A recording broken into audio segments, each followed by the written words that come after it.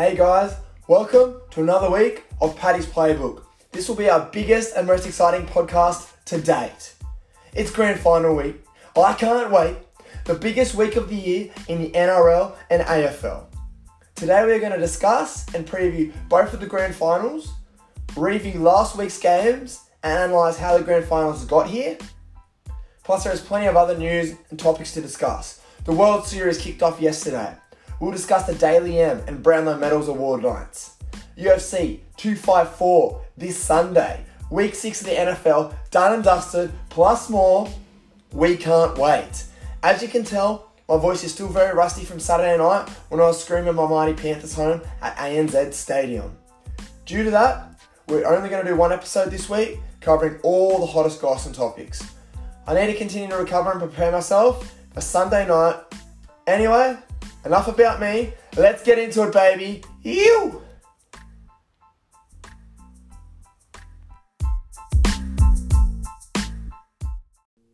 Alright, to start the podcast off, let's start with the NRL review. So on Friday night, the Melbourne Storm defeated the Canberra Raiders 30-10. What about the Storm? They came out firing. I give the Storm full credit here.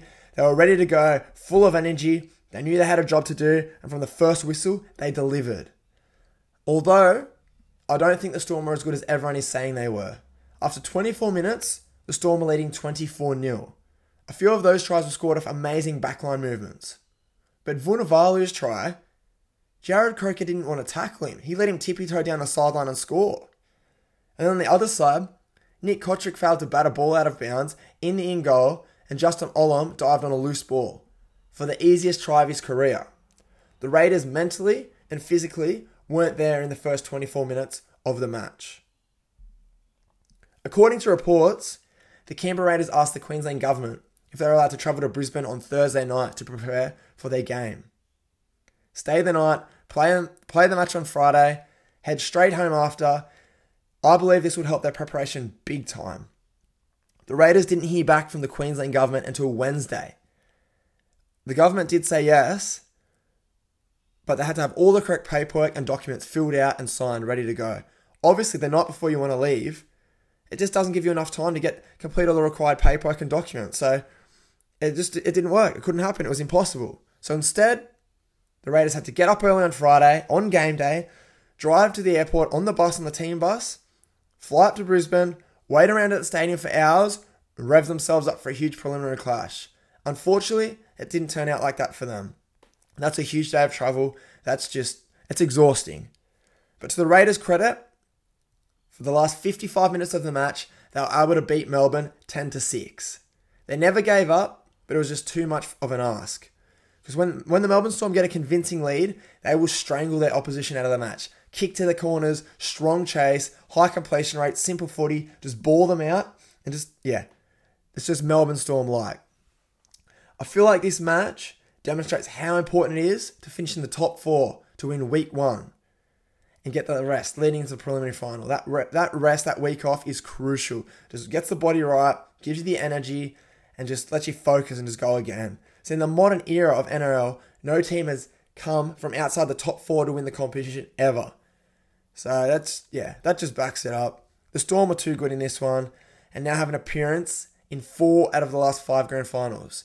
So over the last 5 grand finals, they've appeared in 4 of them. That's phenomenal. That is just ridiculous. So I feel like this shows how good of a coach Craig Bellamy is. Having the ability to turn average players or players that have been from club to club, so journeymans, into grand finalists is amazing. He always gets the best out of his players. For example, at the start of last year, Jerome Hughes was the Storm's first choice starting fullback. He has made the transition to halfback this year, and on Friday night was man of the match. So you go from playing fullback and then straight to halfback. Halfback, you've got to organise your team, call the shots. It's just a totally different thing. It's a huge ask going from fullback to halfback, and bam. To get in the grand final, he's the man of the match. It's huge raps on Hughes, and he's on fire this year. He's been playing phenomenal at number 7. And he's only got Coach Bellamy, his coach, to thank, because he's just getting the best out of him, gets the best out of all the players he has. It's just, what a coach. Arguably the greatest of all time. So, Storm are too good in that one. Now our second preliminary. Penrith Panthers defeated the South Sydney Rabbitohs on Saturday night, 20 points to 6. What a match this was. As I said at the start of the podcast, I was at ANZ Stadium going wild. To the footy. First of all, I want to say I think the better team did win, but South Sydney was so impressive. They were so gutsy and never gave up. 100% effort. I think Wayne Bennett will be very proud of his troops, very, very proud of the team, and it gives them a building block for next year. To think you add Latrell Mitchell and Jai Arrow to that squad, that's scary. I said it 3 weeks ago when I discussed my finals prediction. I said I'm tipping the South Sydney Rabbitohs as my dark horse for the next year in 2021. I really think they're going to come up with something special. And in last week's press conference, Wayne even said there might be a few other key players coming to the club, key signings. So it's keep your eyes peeled on that. South Sydney, I believe big things are coming. But back to the game. The Panthers left about 20 points out on the field with their poor execution and decision making. Nathan Cleary had a beautiful cutout ball over the top to To'o on the wing. He was had an open line. He was unmarked. Pass didn't go to plan. Threw it out of bounds. Ivan Cleary went straight through like a hot knife through butter. He had support on the inside. He decided to kick. He did get a repeat set, which I believe led to a try in the further minutes. But all he had to do was pass on the inside, a score under the post untouched. Then you got Mansour bust down the left flank. Inside he's got Catewell. He throws a forward pass. Catewell goes in untouched. There's another one. Like, they're just crucial. Crichton goes through in the second half. He had support on the inside. Instead of not passing, he decides to go himself. He runs over about 3 players and just gets tackled 2 meters short of the line and drops the ball. So you get through this week, but next week you have to take these chances. Every single chance you get, you have to make. You have to hit. They have to come off. It's as simple as that. So Penrith were pretty lucky to scrape through, in my opinion. For the Panthers, it's their defense that won that game. They're the best defensive side in the competition, and they held arguably the best attacking side, the Bunnies, to 16 points. 16 points. That's huge, in my opinion. That's huge. I've said it since day one of the podcast. The Bunnies have the best edge attack and set players, and for the Panthers to hold them to 16, in my opinion, that's massive. So in the last 10 minutes of the match, the Rabbitohs looked like they were coming home the strongest. Adam Reynolds had that 40-20. The ref said it was a 40-20, but then they went to the bunker and looked at review, and his toe was on the line, like a few centimeters in it. So that was huge because, as I said, the Bunnies were roaring home. If he kicks that, I believe that's the Bunnies' last surge, and I believe they most likely scored there. They were coming hot. They were finishing really strong. So it just shows footy is a game of centimeters, of inches. It's just little plays like that. That was just, very lucky for Penrith in the end, I think. Panthers are now in the grand final for the first time in 17 years, since 2003. It's unreal. As a member, as a fan, I'm buzzing. This is the best week of my life. Let's go. It's going to be a great match. So, all right. NRL preview, grand final, Sunday night, 7:30 p.m. The Penrith Panthers and the Melbourne Storm. I can't fucking wait. It's as simple as that. I can't wait.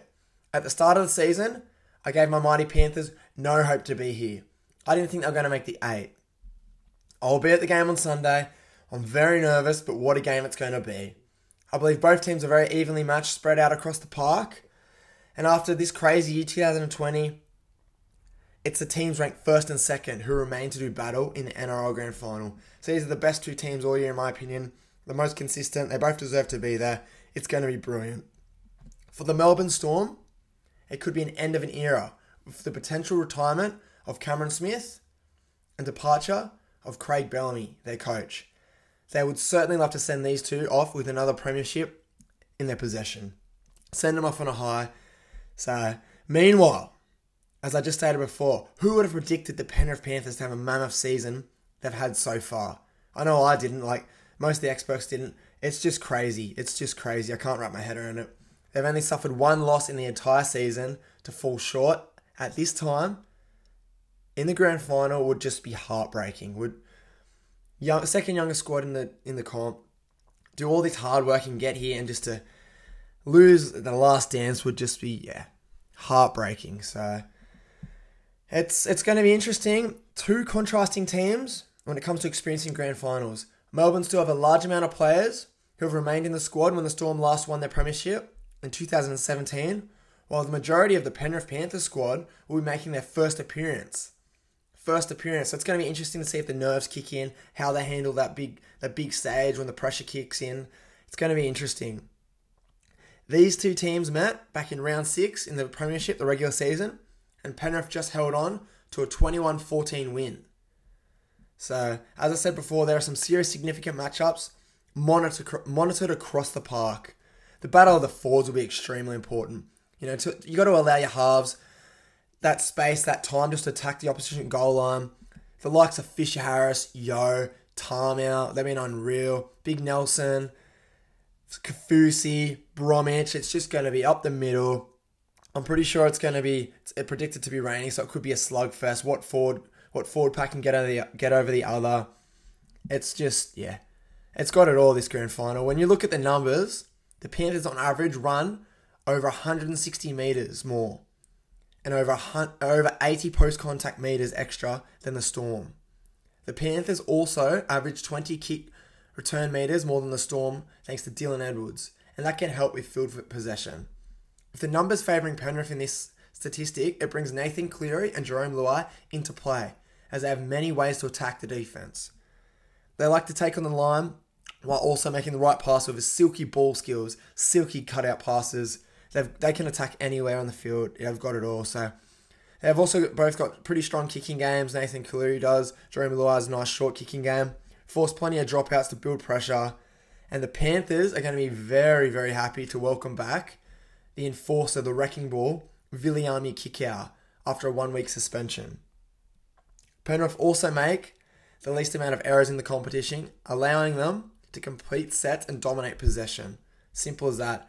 Hold onto the ball, and it just gives you a better opportunity. Last week they only completed at 71%. They've got to turn that around. If they complete at 71% against Melbourne in the grand final, they will get smoked. The game will be over at half time. They've got to hold onto the ball. Simple as that. For Melbourne, one area that Melbourne can exploit is their ability to generate offloads and create second phase play.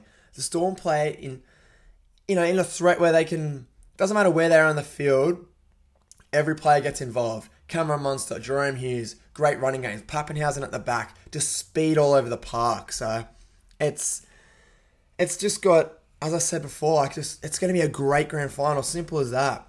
Each team plays different. Good defense, electric attack, big forwards, silky, skillful players around the ruck. It's got it all. So for Storm against Parramatta and Canberra, their past 2 wins, the Storm display their ability to score short-range and long-range tries. The ability to move the ball with DK runs, create overlaps, and provide support will always be prominent. As I said, Pappenhausen speed, Josh Adokar, Vunivalu, and that side with Adokar and Vunivalu at full speed, at full pace, hitting the ball and that sweeping movement, that's scary. They've probably got some of the best outside backs in the competition, and Penrith will have to be locked onto this. If they miss a step, they miss a play, they don't get up in their line, Melbourne are just going to fly through them, straight round them. So, it's going to be great. The likes of, Jesse Bromwich, Kenny Bromwich, Felice Kafusi and Nelson, they need to stand up tall against this Penrith forward pack. Because in my opinion, I know it's biased, I think Penrith have probably the toughest, agile, fittest forward pack in the comp. They just go all day, Penrith. They don't back down. And as I said, these Storm forwards need to allow Smith the ability to exploit the middle of the field. Cameron Smith, give him these little opportunities, let him dictate the game, control the speed, the ruck, get his kicks in play. It's important for them. So as I said before, that forward battle is crucial. To lay that platform down, and then the rest of the game and the rest of the play will come off that. But then you've got your bench. Which bench is Melbourne Storm's bench? The likes of Brandon Smith, and Tino. Dale Finucane's named on the bench. He might start, but they bring so much energy and just change momentum. So it's crucial for Penrith to match that. It's kind of going to be a chess match. Your Moses Leota, Kate Wells, Zane Tedovano, these big boys, they have a bit of experience. They've got to match that. When the benches come on, you've got to be looking at your opposition front row that's just come on. Let's go. Fresh legs. Let's go toe-to-toe, mate. I'm not backing down. So that bench battle, that's going to be immense. That's going to be That could be where it's won or lost. It could be that first 20 is just a grind match. You get your fresh players on those big boys. One of them just against a tired player, big run, footwork, fend, goosey, bang. Could just change it straight through the line. Could be a winning play. So the benches, the matchup is amazing. It could be crucial. It could be crucial. So this is going to be an extremely tough contest. Penrith have shown this season has been no fluke. No fluke at all. So far, the most signs suggest that Penrith are the better team. As I said, they've only lost one. However, the Melbourne Storm are a different beast. Different beast when it comes to finals footy. Their experience, determination and skill, it cannot be overlooked. As a result, they're the favourites going into this match, and I totally understand why. They've been here before. They know how to get it done. They've got great leaders, experience, some young players. So it's the last few weeks. Not everyone, but a lot of people have wrote Penrith off. Are they too young? Are they ready for the big dance, the big matches? Can they handle their nerve? So there's plenty of unknowns with Penrith. I guess how they handle the pressure of the grand final. This is the top of the stage. This isn't your first week of finals. This isn't a preliminary. It's 2 teams left. You've gone from 16 to 2. This is it. This is the last 80 minutes of football for the season. So how they handle that, we're about to find out on Sunday. But I can't wait. This should just be a back and forth game. And it's going to be a nail biter in my opinion. It could come down to the last minute, a field goal, just a piece of individual brilliance, a little kick, a big tackle, a line break, a step. It's going to be, I can't wait.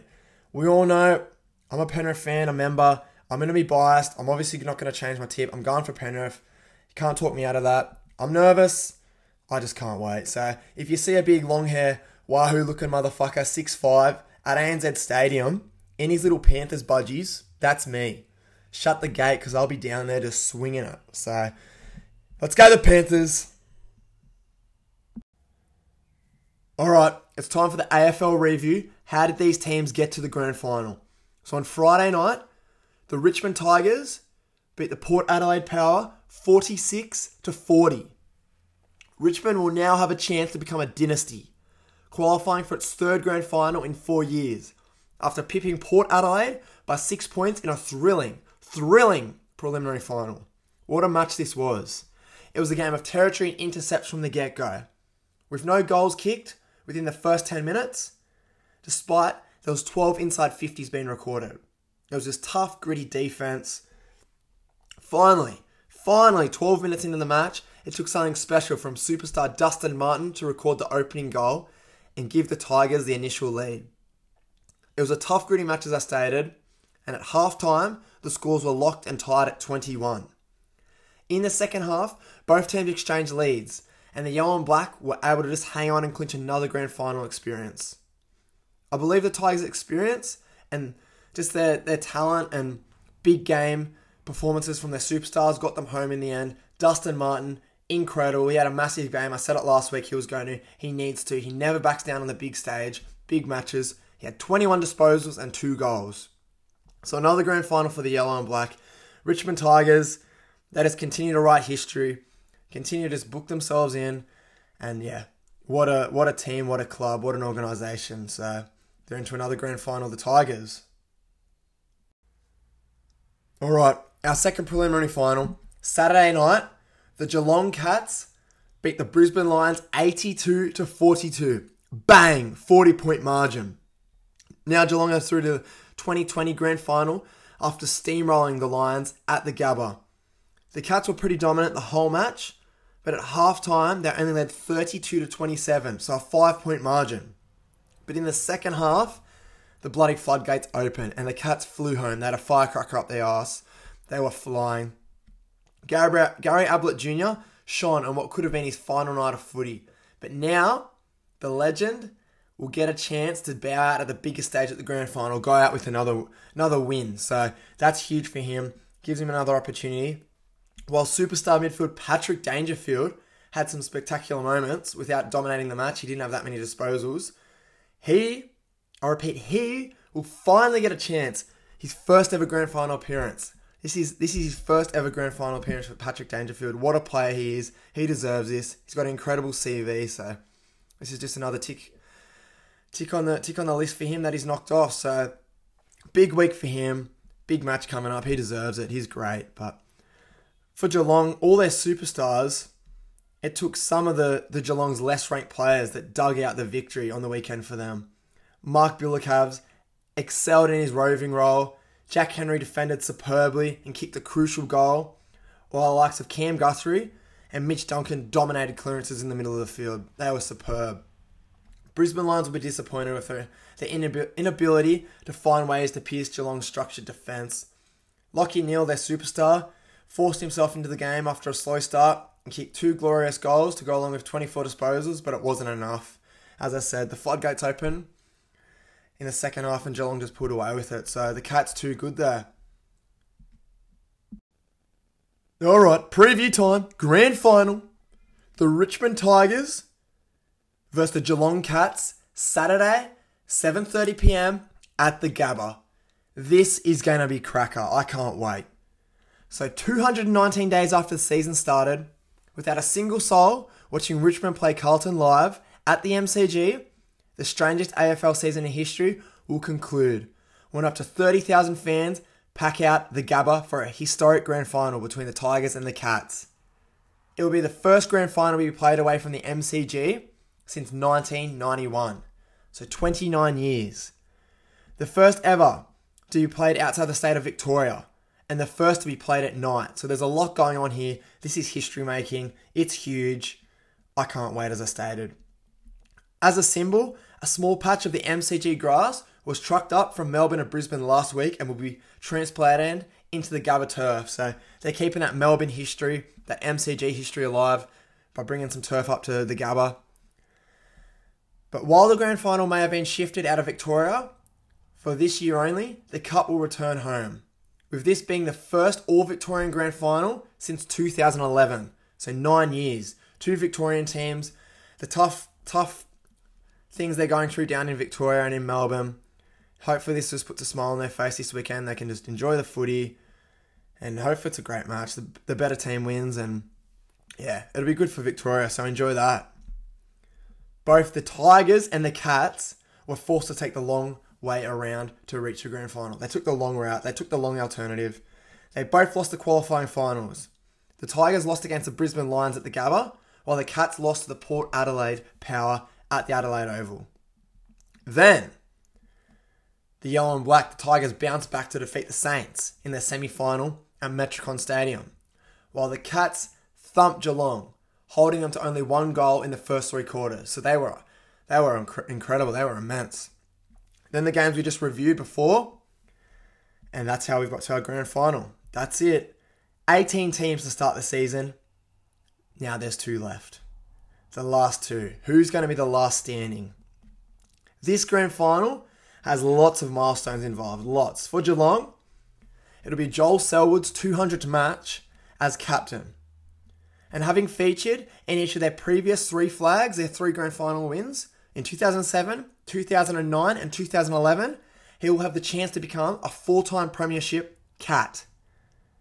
Though, this year in 2020 would be his first as a skipper, as the captain.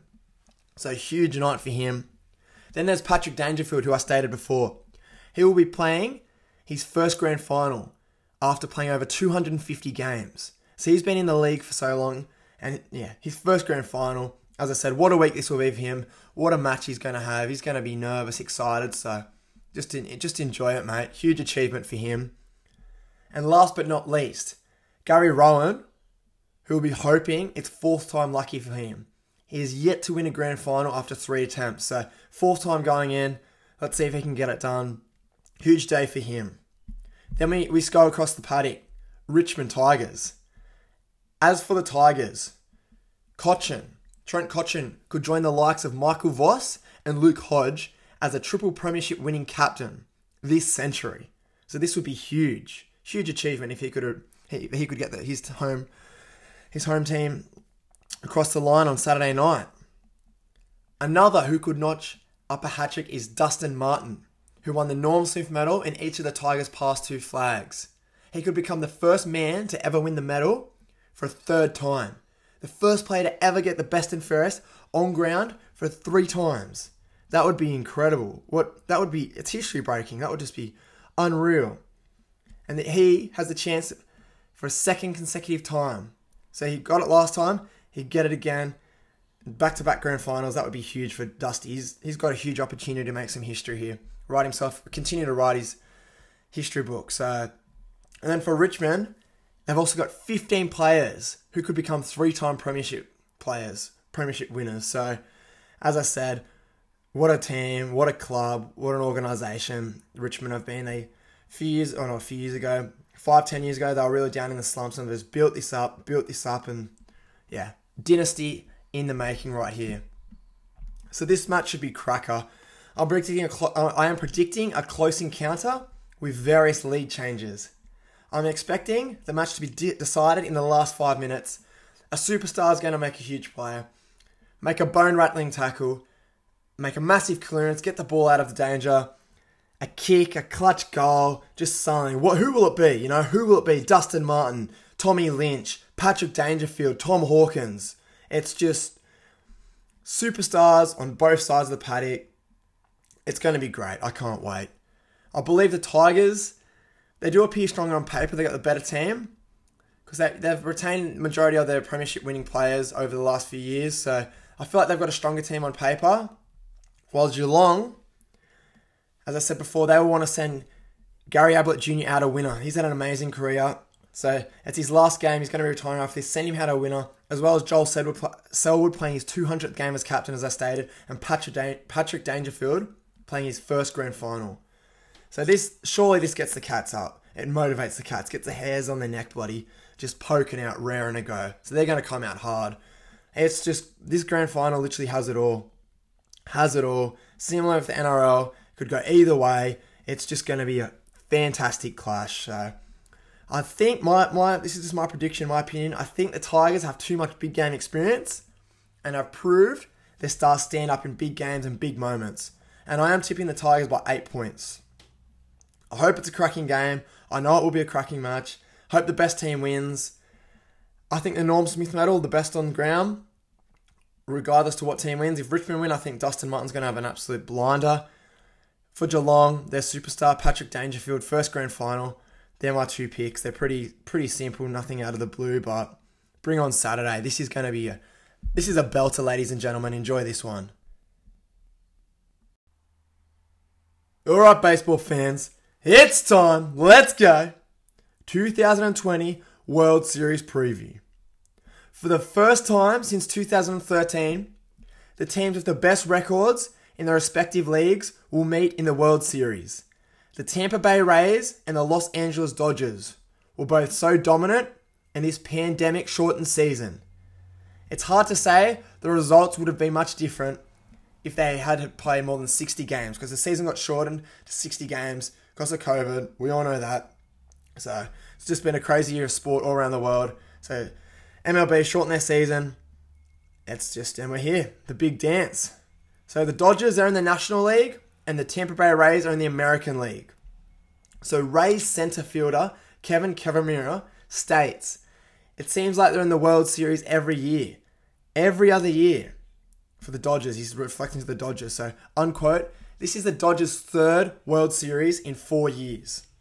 They have not won a World Series since 1988, though. 1988, 32 years. The Rays, on the other hand, have not been to the World Series since 2008. So they're on a 12-year drought from getting there. And I repeat, they have never won a World Series ever. So history, regardless, will be made either way when this series is done and dusted. For me, the Dodgers seem to have a better lineup. Their 1-9, their top 1-9 hitters together look like they could be an all-star team. Meanwhile, on the other side, the Rays have no stars in their lineup. Instead, they have a lineup packed with players who perform each and every night. They just link well, they work well together as a team. They don't have any MVP candidates, but they're all just rock-solid players, in my opinion. The Dodgers seem to have a stronger rotation and bullpen with Kershaw, Buehler, May, Jansen. The Rays, though, have more of a top-heavy rotation with Snell, Morton, and Glasnow. So the Rays, their pitching, their top pitchers, I believe, are just they're more powerful, very heavy, they can pitch longer innings. They get the job done. So that's That's what I mean by that. The Rays, though, they also have an incredible bullpen, well built. So at the moment, it's incredibly dangerous and it's red hot. Apparently, the Rays manager, Eric Neander, even said, "I wouldn't want to hit our group right now. I would not want to hit against these fellas." He's referring to the bullpen. So, game 1 of the series started yesterday. If you follow us on Instagram, at Paddy's Playbook, you would know this because we post awesome content and live scores, etc. So the Dodgers won game 1, 8-3, to take a convincing lead in the series. Dodgers pitcher, Clayton Kershaw, he pitched beautifully for the Dodgers, while superstar Mookie Betts was phenomenal. He was 2 from 4 with the bat, hitting 1 home run, scoring 2 runs and stole 2 bases. Both of these were in the 5th innings, helping the Dodgers explode and gain a big lead, and then they just went on with it from there.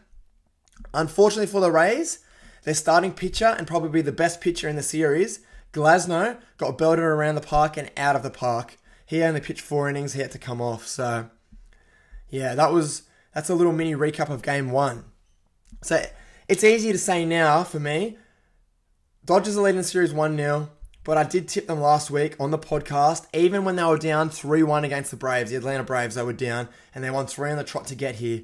So I have to stick with them. In the World Series, I think the Dodgers will be too strong. For the Dodgers, they can hit. They can wait patiently and they can take their walks. They can strike out with any team. They can just compete with any team. I just think it's their superstars. They have superstars all over the park. Mookie Betts, as I stated before, is a batting champ and has a career of .300 hit over, like a plus .300 hitter. Justin Turner has 4 seasons of .300. Phenomenal. And then young gun, Cody Bellinger, posted a .305 / .406 on base year in his 2019 MVP campaign. Last year was the MVP. He was phenomenal. He hasn't had the greatest season this year, but it's just those big time players in big moments with the bat, I think will get the Dodgers home. They can just, as I said, they're patient. They can strike out. They can hit over the back fence, home run. They're just loaded. They're stacked. So, yeah, good luck to both teams. Everyone who enjoys their baseball, the fans out there, just have some fun watching. It's our last week of baseball for the season. I just, hope it's a great series. It's not a whitewash, and enjoy. UFC 254, what a card it is. Fight fans, MMA fans, it's time! This card is unreal. There's lots of good fights. I'm just going to preview and discuss 2 top fights I'm very interested in. The first one, Australian Robert Whittaker and Jared Cannonier. Robert Whittaker and Cannonier are going to decide who will become Israel Adesanya's next challenger. Whittaker is eager to get his chance to avenge the defeat against Adesanya once he lost his belt. Meanwhile, Cannonier is Stylebender's latest wish. He stated this immediately following the match against Paulo Costa. He said, "Mate, you beat Whittaker, you're mine next, let's go." So there's going to be a bit of pressure for both opponents. For me though, Cannonier, he's just a freak. He's gone from heavyweight to light heavyweight. Now he's competing in middleweight. He's undefeated since moving down to 185 pounds and has finished all 3 of his opponents. So he's going to look to continue this hot streak when he meets Whittaker. So Whittaker, to his credit, he rebounded nicely from his title loss with a win against Darren Till. So it's going to be interesting. They're both quite different fighters in my opinion. Cannonier is a huge, powerful, hard hitter who just drops bombs. He's just a freak, big body. Whittaker is a more skillful fighter in my opinion. So heading into this co-main event, but I do believe, the power will determine this fight. Who can land those big bombs, get a few combos in early. I believe Whittaker will either wear him down and exhaust Cannonier, or Cannonier will win from his powerful striking by making some huge connections early in the fight. So the longer this fight goes, I believe it benefits Whittaker, gives him a little edge. But if, as I said, Cannonier, huge hitter, if he can get in early, make some combinations, this fight could be over pretty quickly. So this will be a cracker. It could go either way. Obviously, I'm going for the Aussie, Big Robbie, but we'll see what happens there. It should be a brilliant fight. Alright, the main event. Khabib up against Justin Gaethje. For years, I repeat, for years, The fight that fans wanted to see in the lightweight division was Khabib against Tony Ferguson. After 5 failed attempts to make that fight a reality, Ferguson suffered a stunning upset in May at UFC 249 when he lost to Justin Gaethje. Now, fans will get the ultimate consolidation prize in the form of the title bout between the interim champ Gaethje and the title holder Khabib this weekend at UFC 254. I can't fucking wait. Gaethje is a former NCAA Division I All-American wrestler who has yet to shoot for a takedown since joining the UFC. Instead, he prefers to stand up and trade blows, trade his opponents, evolving from a slugging brawler to a hard-hitting technician who displays surgical accuracy. So he's been unreal. He's a great fighter. So his wrestling chops will certainly be tested though against Khabib, who has seemingly rendered the takedown defense of all of his opponents. He just unreal defensive fighter, takes them down to the ground, grapple. Khabib's superb ground and pound drains the fight out of his opponents until they fall via TKO or are forced to submit, as I just stated. So he is relentless. He does not give you an inch. He is just, he's the champ. That's simple as that. He gets it done. Might not be the most entertaining way, but Khabib gets it done. If Gaethje is able to keep the fight standing up, then it is Khabib who will have to dig deep and show that his striking game has evolved enough to hang in there. So Gaethje, his tactic, in my opinion, stay on your feet, keep that distance, try and hold your defensive takedowns, and he keeps that distance and keeps on his feet and gets it into a bit of a brawl, a bit of striking battle. This will be amazing, this fight. So I can't wait. Quick shout out to my good mate from work, Rico. You know who we are, brother. He loves his UFC and is a guru of the sport, in my opinion. He's been telling me for weeks, he's very confident on Justin Gaethje getting the job done this weekend. So I'll be tipping him. I'm backing my brother Rico. And I think Justin Gaethje is going to surprise a lot of people. So UFC 254 hosts plenty of other amazing fights. So MMA and UFC fans, enjoy the card. It's going to be a huge day of sport on Sunday. MMA in the morning, the UFC in the morning, I should say, sorry. UFC in the morning, grand final in the afternoon, at night. I'm going to be there. I can't wait. So now we're going to discuss some news around the league. We will start with AFL. Lions superstar Lachie Neale has taken out the 2020 Brownlow medal. So he's been the best all year. He's had an amazing season, so congratulations to him. And then we cut to more AFL news. At the start of the week, Geelong Cats forward Tom Hawkins had to leave training and isolate himself from the team due to being sick, so some sickness. So he got tested for COVID. His test returned negative. He's back with his teammates. And it's not the best way to start off grand final week. So hopefully it's not too much of a hiccup. I'm sure it won't be. It won't be an excuse. So yeah, the Cats have come in with a bit of drama to start their week, I guess you could say. Now some more news around the league. Last Sunday, the All Blacks dominated the Wallabies 27-7, stamping their authority at Eden Park. So they've just said, we're still the benchmark of world rugby. And yeah, the Wallabies, I said it last week, they've still got a long way to go, but I think for them it's just restoring that pride and putting it back in the jersey, making that green and gold jersey feel special. So where Wallabies will now host 2 matches over here in Australia in the coming weeks. I think 31st of October I will be attending that at ANZ Stadium. So hey, hopefully the Wallabies can put on a good display for the home fans that attend and rock up. Meanwhile, big shout out to all the rev heads and petrol heads out there. Shane Van Gisbergen has won the 2020 Bathurst 1000. So this is his first victory at Mount Panorama. So massive achievement for him. I thoroughly enjoyed the end of that race.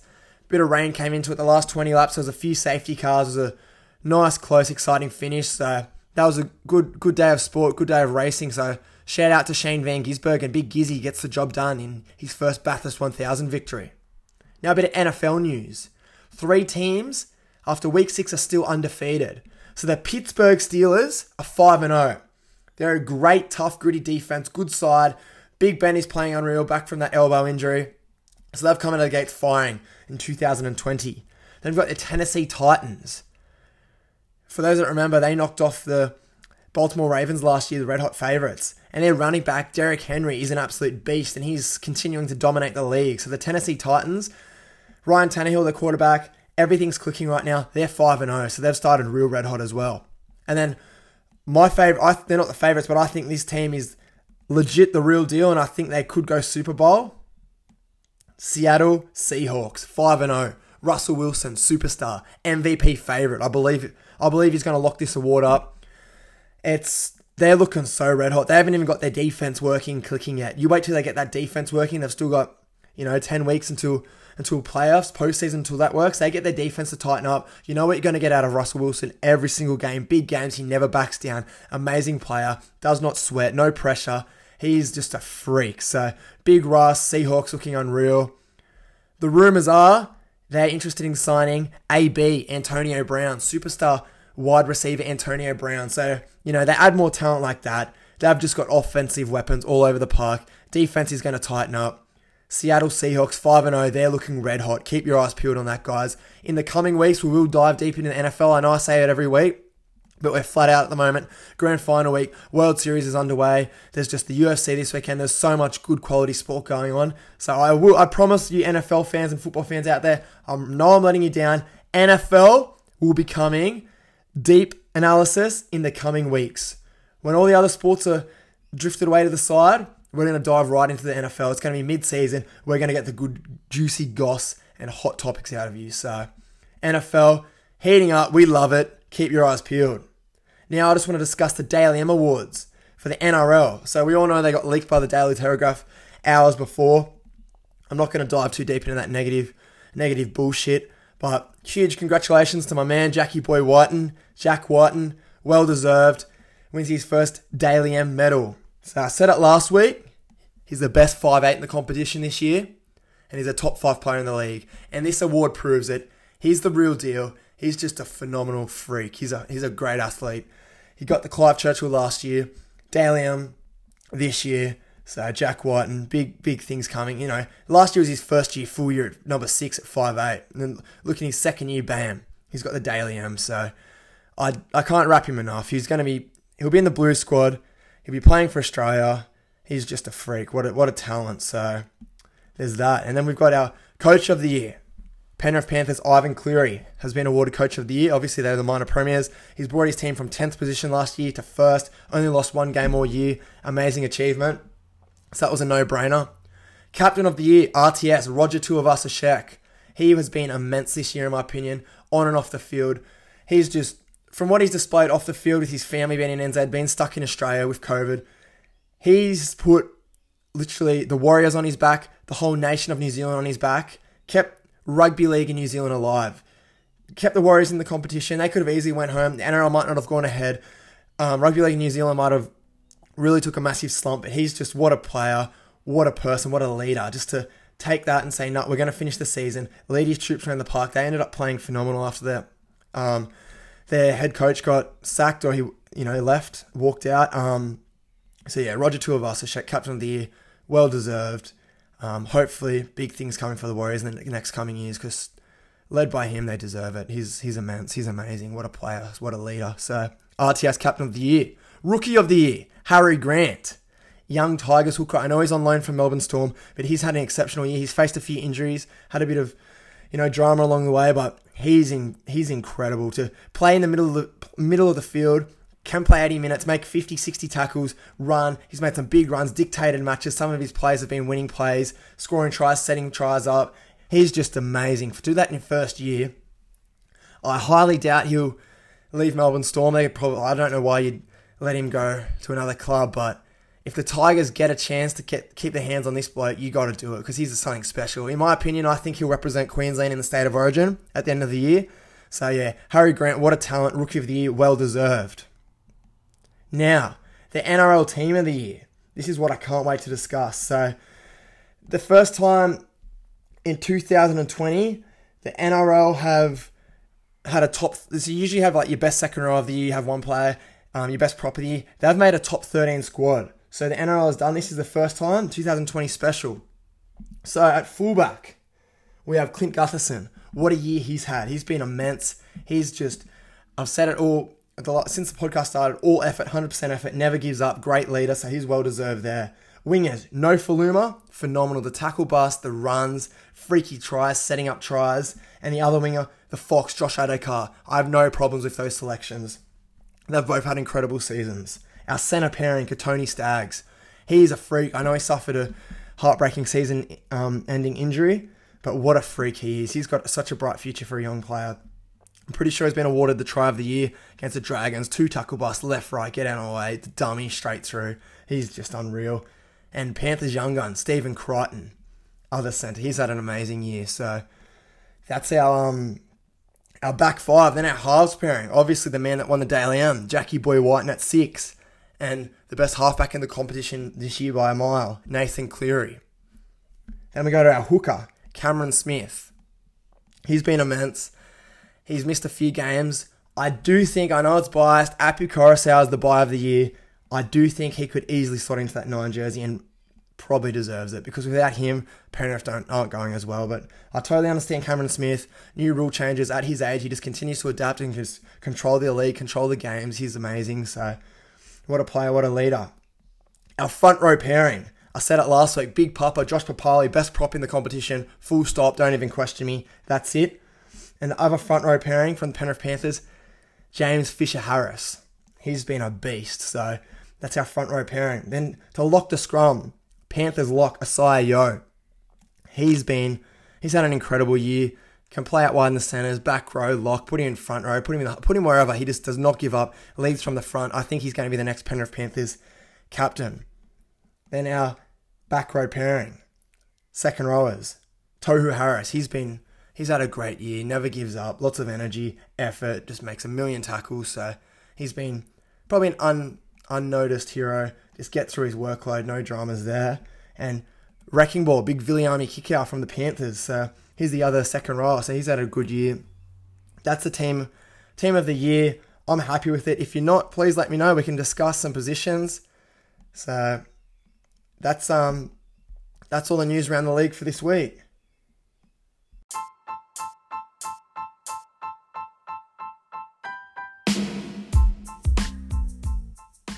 Alright guys, that's a wrap for today. It's been a big episode, as I stated at the start of the podcast.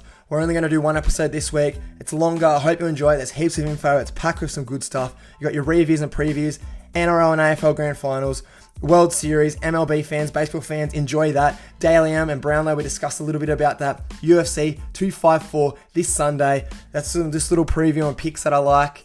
NFL, we're going to dive into that more in the coming weeks. But yeah, week 6 done and dusted. 3 teams, unbeaten still. Keep your eyes peeled on that.